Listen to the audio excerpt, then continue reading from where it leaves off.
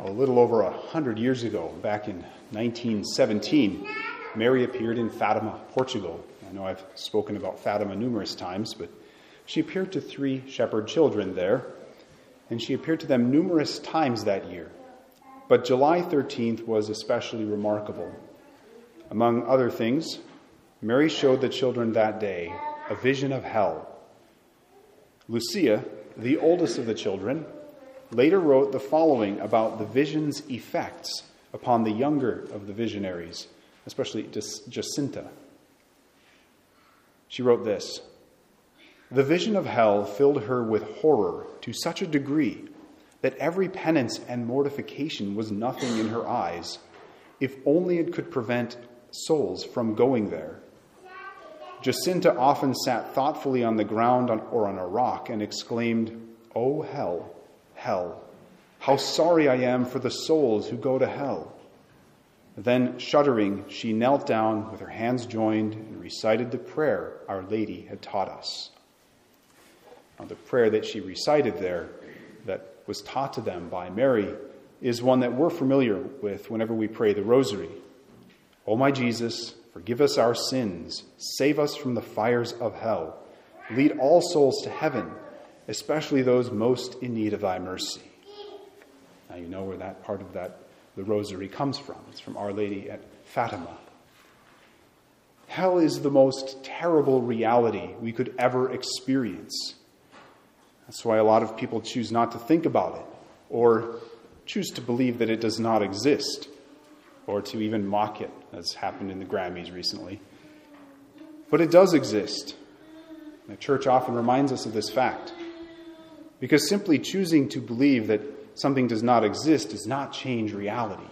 Our thoughts and feelings don't determine reality. St. Padre Pio once warned a man that if he didn't change his immoral living, he would end up in hell. And the man answered by saying, "I don't believe in hell." Padre Pio simply said, "You will when you get there." Jesus, Mary, Padre Pio, the church, they all remind us that hell is real and that it's possible for us to end up there. And they do this, why? Well, because they love us and they don't want us to suffer that fate. So they tell us everything we need to know to avoid it. Remember, as our first reading said, "Before man are life and death, good and evil. Whichever he chooses shall be given him." We always have a free choice between good and evil, between heaven and hell, and God respects our choice. So how do we avoid choosing poorly? Well, Jesus told us that to avoid hell, we got to have faith. Faith in him as God. And that's central. That's the most important thing. It's not the law that saves us. Jesus does. But the law is still important. Not all necessarily the purity laws and things in the Old Testament, but the core of it, the divine law. The law Jesus refers to here is that law given to us to Moses, but especially the 10 Commandments. To break the law is to commit a sin. And if we sin, even in the tiniest way, we reject God's free gift of salvation and will not enter heaven. At least not without repentance. Maybe confession if it's a mortal sin. Possibly, I think probably, a stop in purgatory for most of us. But we do know this: sin is not the way to heaven. Now, some mistakenly think that, the blood of Christ makes obedience to the commandments irrelevant for our salvation. Jesus has saved us, so that's all there is to it. But this isn't so. Jesus explained this when he said, "Do not think that I have come to abolish the law or the prophets." The divine law still stands. And in the age of the church, we have tremendous grace. So much help available to us as we try to accept God's gift of heaven. He couldn't give us any more help. He gave us his very life upon the cross. But still, he respects our freedom. So hell is a possibility. Yet as we go through the 10 Commandments, we might be tempted to feel pretty good about ourselves. That 5th commandment, you shall not kill. Well, I haven't murdered anyone today, at least not yet. So I'm probably good to go, right?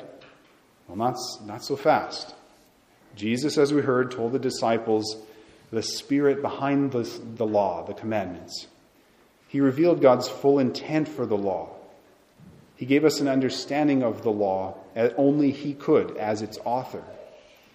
We have to obey not just the letter of the law, as the scribes and the Pharisees tried and failed to do, but the intended spirit of the law, always interpreted through that lens of the law of love.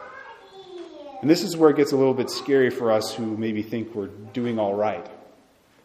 And Jesus gave us some very straightforward examples of what he meant. You have heard that it was said to your ancestors, you shall not kill, and whoever kills will be liable to judgment.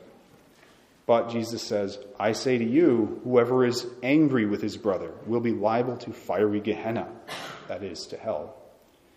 Willful anger that is chosen, that's a rejection of heaven and a choice for hell. You have heard that it was said, you shall not commit adultery, but I say to you, everyone who looks at a woman with lust has already committed adultery with her in his heart and is guilty of serious sin. Just a lustful glance or any use of pornography at all, it's a sin, and one is guilty. Jesus goes on, whoever marries a divorced woman commits adultery.